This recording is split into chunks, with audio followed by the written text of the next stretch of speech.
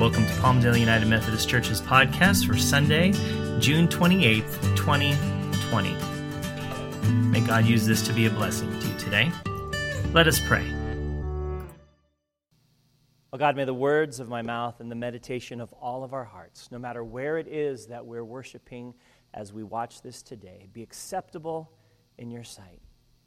You who are a rock and our Redeemer. Amen.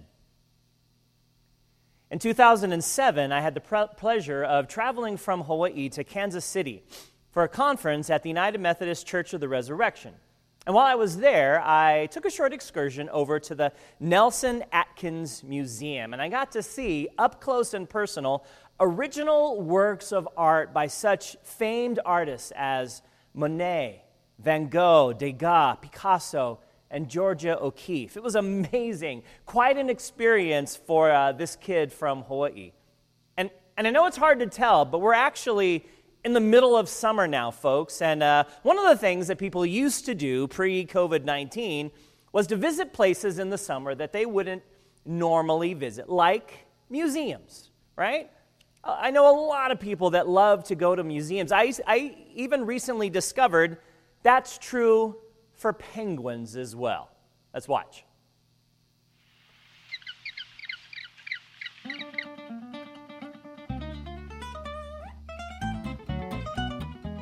We are so happy to today welcome our colleagues from the zoo, and they brought special friends, and actually we're seeing how they're reacting to art. Taking care of wild animals at the Kansas City Zoo, we're always looking for ways to enrich their lives and stimulate their days. And during this shutdown period, our animals really miss having visitors come out and see them.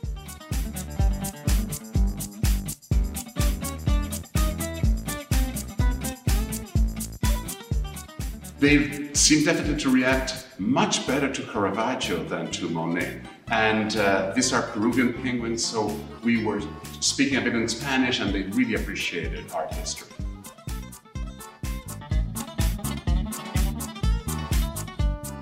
We were happy to visit, and the penguins absolutely loved it.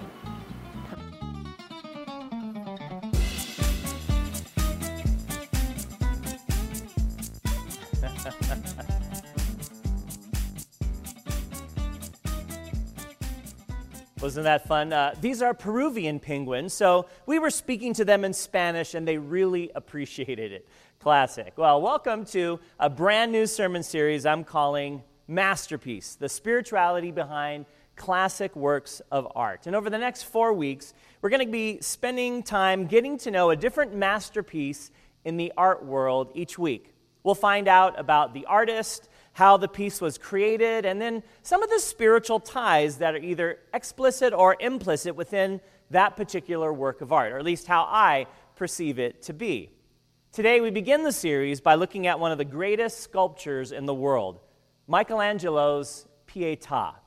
And the vast majority of what I'm going to share with you today comes from one of my favorite authors, Ken Gire. His short book, The Work of His Hands, is a marvelous unveiling of the Pietà. Gire argues that God uses the everyday circumstances of our lives to chip away at some of the sometimes stubborn stone of ourselves so that we might conform to the image of Christ. In fact, the book's subtitle is The Agony and the Ecstasy of Being Conformed to the Image of Christ, which, of course, is a reference to the 1961 book by Irving Stone, The Agony and the Ecstasy, about the life of Michelangelo, and it was the subject of the 1965 film by the same title. So, why would I begin this series on great pieces of art with a sculpture rather than a painting? Well, Gire himself was inspired by a small picture book by photographer Robert Hupka, who had the pleasure of shooting photos of the Pietà when the sculpture was on loan here in the United States at the New York World's Fair in 1964 and 1965. Hupka's friend Charles Rich said this about the experience of seeing the Pietà in person. He said, "There is so much in the Pietà that if you lived 1,000 years and wrote 1,000 books, you can never express it. In other words, there is a divine quality in it. It must have been inspired, because how could a boy 24 years old create a work like that? You can't imagine how. It was a special grace from God. Michelangelo Buonarroti was born on March 6th, 1475 in Tuscany, Italy. He became, along with Leonardo da Vinci, the creative force behind the Italian Renaissance. He was a painter, sculptor, architect. Most of us know that. But what many of us don't know is that he also wrote poems. My unassisted heart is barren clay. That is, of its native self can nothing feed. Of good and pious works thou art the seed, that quickens only where thou sayest it may. Unless thou show to us thine own true way, no man can find it. Father, thou must lead. Michelangelo was a devout man who depended on God not only for his eternal life, but for his everyday life as well.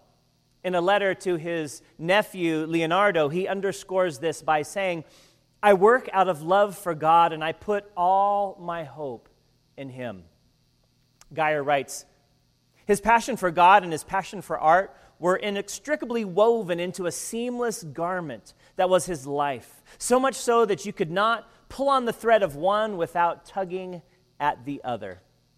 Michelangelo was the quintessential Renaissance man, producing over his lifetime a body of work that was as diverse as it was distinguished. He wrote poetry, sonnets mostly, but also madrigals, which are short love poems that can be set to music. He was the chief architect for the construction of St. Peter's Basilica in Rome. His more noted paintings include the ceiling of the Sistine Chapel and the Last Judgment, which stands behind the altar in the chapel. Two of his most famous sculptures are David and Moses, but his most monumental achievement is the Pietà. The Pietà was commissioned by a French cardinal in 1498, who stipulated that it should be a Virgin Mary clothed with the dead Christ in her arms, as large as a well-made man.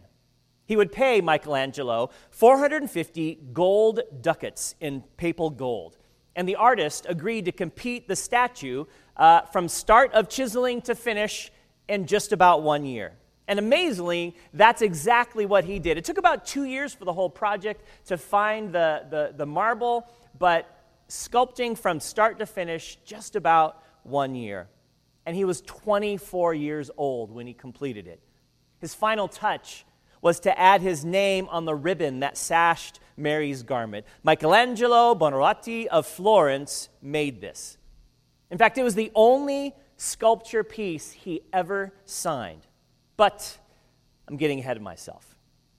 For the sculpture, Michelangelo searched the quarries for just the right type of stone. The marble he picked came from the Apuan Mountains above the city of Carrara, a quarry that's still in operation today. And in fact, if you're a James Bond fan and you saw the film Quantum of Solace, there was a car chase scene that went through this very same quarry. Michelangelo often spent months in Carrara, where he carefully selected the marble, oversaw its extraction, and arranged its transportation. The marble in Michelangelo's day was extracted from a quarry by drilling holes into the rock and then inserting wooden wedges into that hole and then soaking those wedges in water. And as the wedges expanded, they sent fissures running down the rock, causing the marble to break free in one massive block. The block was then secured by ropes and eased out of the quarry on rollers until it can be put on a cart and taken to the nearest harbor, where it could find safe passage over the Mediterranean seas. Michelangelo labored day and night to finish the sculpture on time. He lost weight. He took sick, but he never stopped working. He believed that his figures were trapped inside the marble, and if he listened to the stone, he could chip away at everything that wasn't part of the creation, liberating what he wanted to create. At one time he explained, "I saw the angel in the marble, and I carved until I set him free." Structurally, the Pietà is shaped like a pyramid, But within the pyramid, there is also a cross, with Mary forming the vertical beam and Jesus the horizontal. The sculpture combines various levels of juxtapositions, notes Ken Geyer, mother and son, life and death, sorrow and serenity, the fully clothed mother and the barely clothed son, the hand of Mary that clutches him and the one that releases him. In order for the body of Christ to fit harmoniously within this structure of the pyramid, Michelangelo adjusted the proportions of his figures. In fact, Mary's arms and legs, for example, are exaggerated, but the exaggeration is hidden by the folds of her garment, so you don't really notice it. Should the two figures, however, be stood upright and placed side by side, Jesus would stand at 5 feet 8 inches tall. Mary would tower over him at 7'1". On the other hand, her face, which is not in proportion to the rest of her body, is in proportion to Christ's face. From the overall structure to the smallest detail, the Pietà is a work of unsurpassed beauty. Michelangelo sculpted 4 Pietàs over the course of his lifetime. The first and most well-known is at St. Peter's Basilica, residing in Rome. There are 2 others in Florence and 1 in Milan. Sadly, the latter 3 never approached the magnificence of that first one. Giorgio Vasari, the 16th century classic writer, in his book, The Lives of the Artists, wrote this about the Pietà. It would be impossible for any craftsman or sculptor, no matter how brilliant, ever to surpass the grace or design of this work, or to try and cut and polish the marble with the skill that Michelangelo displayed. It is certainly a miracle that a formless block of stone could ever have been reduced to a perfection that nature is scarcely able to create in the flesh. In the ancient Near East, the extent of a king's rule was marked by the placement of his image throughout the kingdom. In the book of Daniel, King Nebuchadnezzar had a 90-foot golden image of himself placed in Babylon, so all would know who was the king. Right? Such images would announce to everyone not only who the ruler of the area was, but how strong he was and how much he should be feared. It's not exactly the way God does things. In fact, in giving the 10 Commandments, God instructed the people not to make any images of himself at all. Instead, God fashioned human beings in God's image, male and female. Dietrich Bonhoeffer, in his monumental book, The Cost of Discipleship, writes this: since fallen man cannot rediscover and assimilate the form of God, the only way is for God to take the form of a man and come to him. The Son of God, who dwelt in the form of God the Father, lays aside that form and comes to man in the form of a slave. The change of form, which could not take place in man, now takes place in God. In Christianity, we call this the incarnation, when God chose to take on human form and live among us. In fact, John 1, verse 14, according to the Message Bible translation, says this: the Word became flesh and blood and moved into the neighborhood. Isn't that great? Jesus did just that, and ultimately it cost him everything. That's just part of the mystery that the Pietà displays. Our scripture reading today comes from Paul's letter to the church in Philippi. Paul was writing to a church in turmoil, and scholars are divided. They're not exactly sure why it was that the church was struggling, but evidently it was very serious. Philippians chapter 2, the first 4 verses. If then there is any encouragement in Christ, any consolation from love, any sharing in the Spirit, any compassion and sympathy, make my joy complete, Paul writes. Be of the same mind, having the same love, being in full accord and of one mind. Do nothing from selfish ambition or conceit, but in humility regard others as better than yourselves. Let each of you look not to your own interests, but to the interests of others. It's a beautifully written passage, don't you think? Of course, there is encouragement in Christ. And of course, there is consolation from love and sharing and compassion and sympathy. And so, Paul writes, we have everything we need to rebuild a stronger community, no matter what it is that we might be going through. We've been struggling collectively as human beings with this COVID-19 pandemic. And as Americans, we've also had to look deep within ourselves and within our communities to see where we have been complicit in allowing racism, hatred, and bigotry to survive over the centuries. And at times it seems overwhelming, doesn't it? How can we possibly overcome the racial, political, and theological issues that seem to so deeply divide us, even within our own families?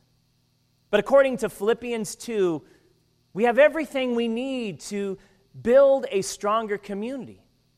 You see, it's not enough to simply mind our own business. Paul says we must be about the business of others, the business of lifting others up, of putting others' needs ahead of our own, especially important during this pandemic time when what we do impacts so many other people. When we live with humility and grace, then encouragement, consolation, compassion, sympathy, and joy will follow, says Paul. How can that be? Verses 6 to 8. Let the same mind be in you that was in Christ Jesus, who though he was in the form of God, did not regard equality with God as something to be exploited, but he emptied himself, taking the form of a slave, being born in human likeness, and being found in human form, he humbled himself and became obedient to the point of death, even death on a cross. A while back, Gatorade had a multi-million-dollar marketing ad campaign around the superstar NBA basketball player Michael Jordan. And the slogan was very simple: be like Mike, right?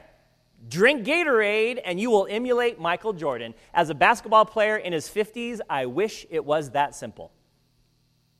As Christians, Paul says, when you're not sure what to do, be like Jesus. Live your life for others. In humility, work for the good of those around you. At Palmdale United Methodist Church, we put it this way: we are inspired by Jesus to love. Right? We look at his life and how he lived and moved and had his being and how he put others ahead of himself, and we realize that is what we need to follow. No matter what it is that we believe theologically, if we are inspired by Jesus to love, then this world will be a better place and we will be known as Christ followers. Dr. Jin Young Lee was one of my seminary professors at Drew Theological School in Madison, New Jersey in the early 90s. In his book, Sermons to the 12, Dr. Lee comments on how emptiness has a very different meaning for those who are from the East than it does for most of us in the West. He says this: for most Asians, emptiness is often more valuable than fullness. It means more than nothing. It carries a positive value. Christ emptied himself of his glory, the glory of being equal to God. He emptied himself of his power, the almighty power over all things. He emptied himself of his authority to rule the world.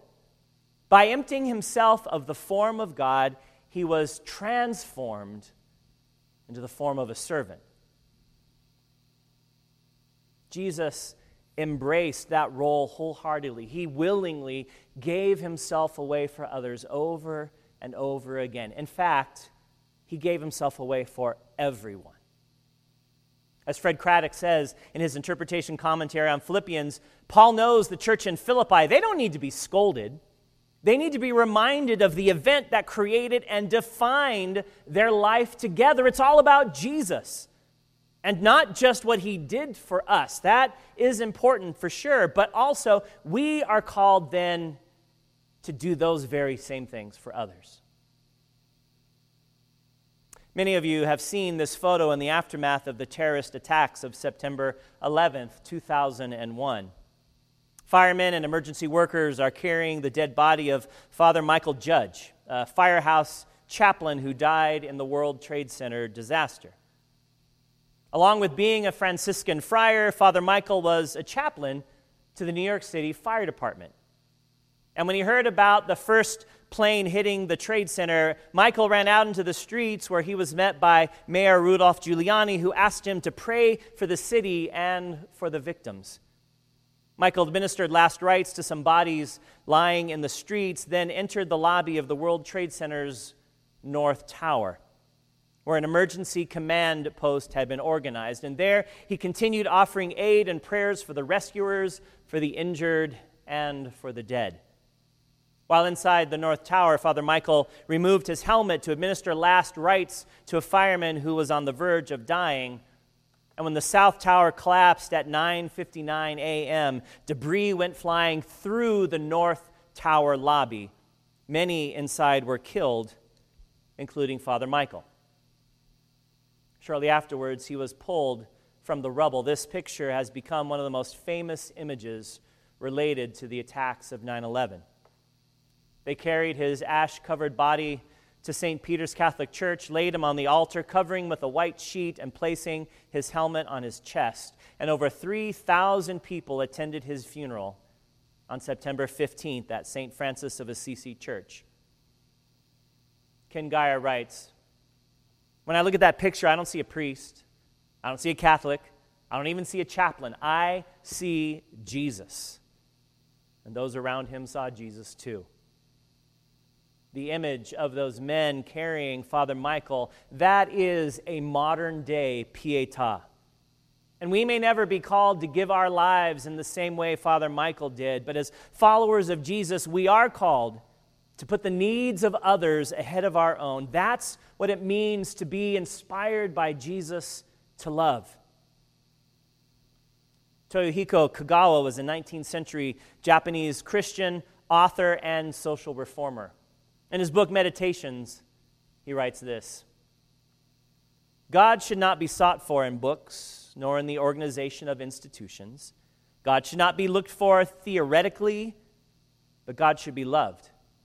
God reveals himself only in love.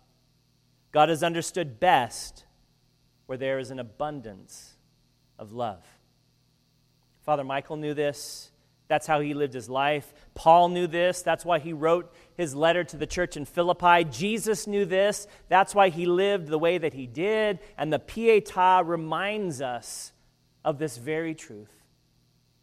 This is my body, given for you. Do this in remembrance of me. Michelangelo left behind some of the most significant sculptures the world has ever known. Madonna of the Stairs was his earliest. He finished it when he was 16 years old, followed by Bacchus, the Pietà, David, Moses, and the tomb of Giuliano de' Medici, among others. He attempted a total of 44 sculptures. He finished just 14 of them. Why he abandoned the others remains for the most part a mystery. And of those 30 sculptures that the artist abandoned, I want to lift up 3 of them. In 1506, Michelangelo began to sculpt a marble figure of St. Matthew, nearly 9 feet high. It was to decorate the interior of Florence's Cathedral of Santa Maria del Fiore. The left knee and thigh of the sculptures are almost finished. The upper portion of the torso has only been superficially worked. His face is formed, but only very roughly. Another unfinished work began in 1513 called The Dying Slave. It was intended for the tomb of Julius II. The legs, torso, and left arm are finished and polished, but the face is unhewn, as are the hands and the feet. Then there's the final work of his life, the Rondadini Pietà, which he worked for 10 years. Vasari writes that Michelangelo ended up breaking the block, probably because the latter was full of impurities, and so hard that sparks flew from under his chisel. The sculpture was rescued by a servant, and it survives still to this day. It bears the marks of Michelangelo's chisel, but none of the beauty of his earlier Pietà. Sculptor Lorenzo Dominguez once summarized the dilemma of his own work as a sculptor as this: the stone wants to be stone. The artist wants it to be art. I think the same dilemma exists for those of us who are the work of God's hands.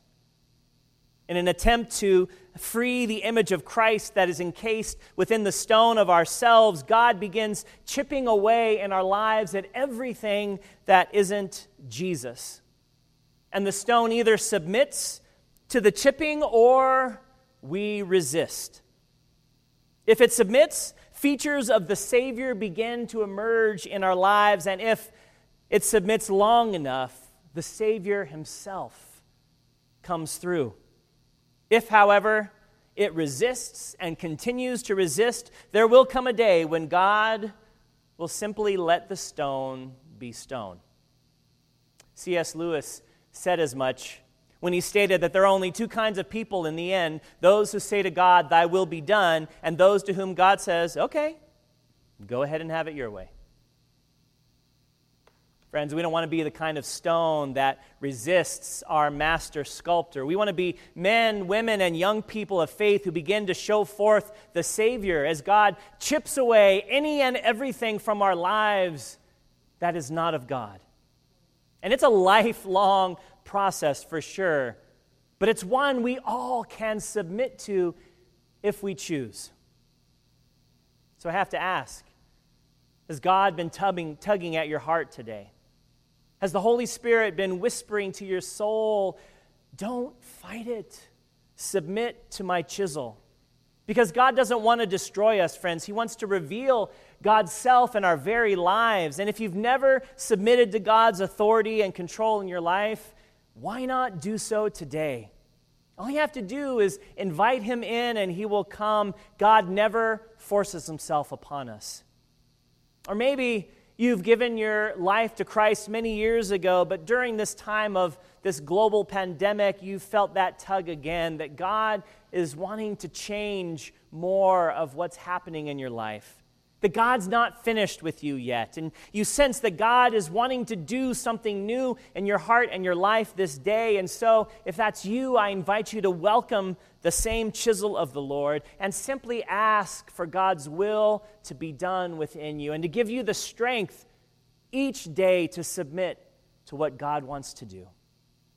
Friends, we are the work of God's hands. We are the greatest masterpieces that God has created. By the grace of God, each and every one of us can become more and more like Christ Jesus every day. We are inspired by Jesus to love. Thanks be to God for the amazing artistry of Michelangelo. And thanks be to God for his divine chisel that molds and shapes us into who God has created us to be. And all God's people said, Amen.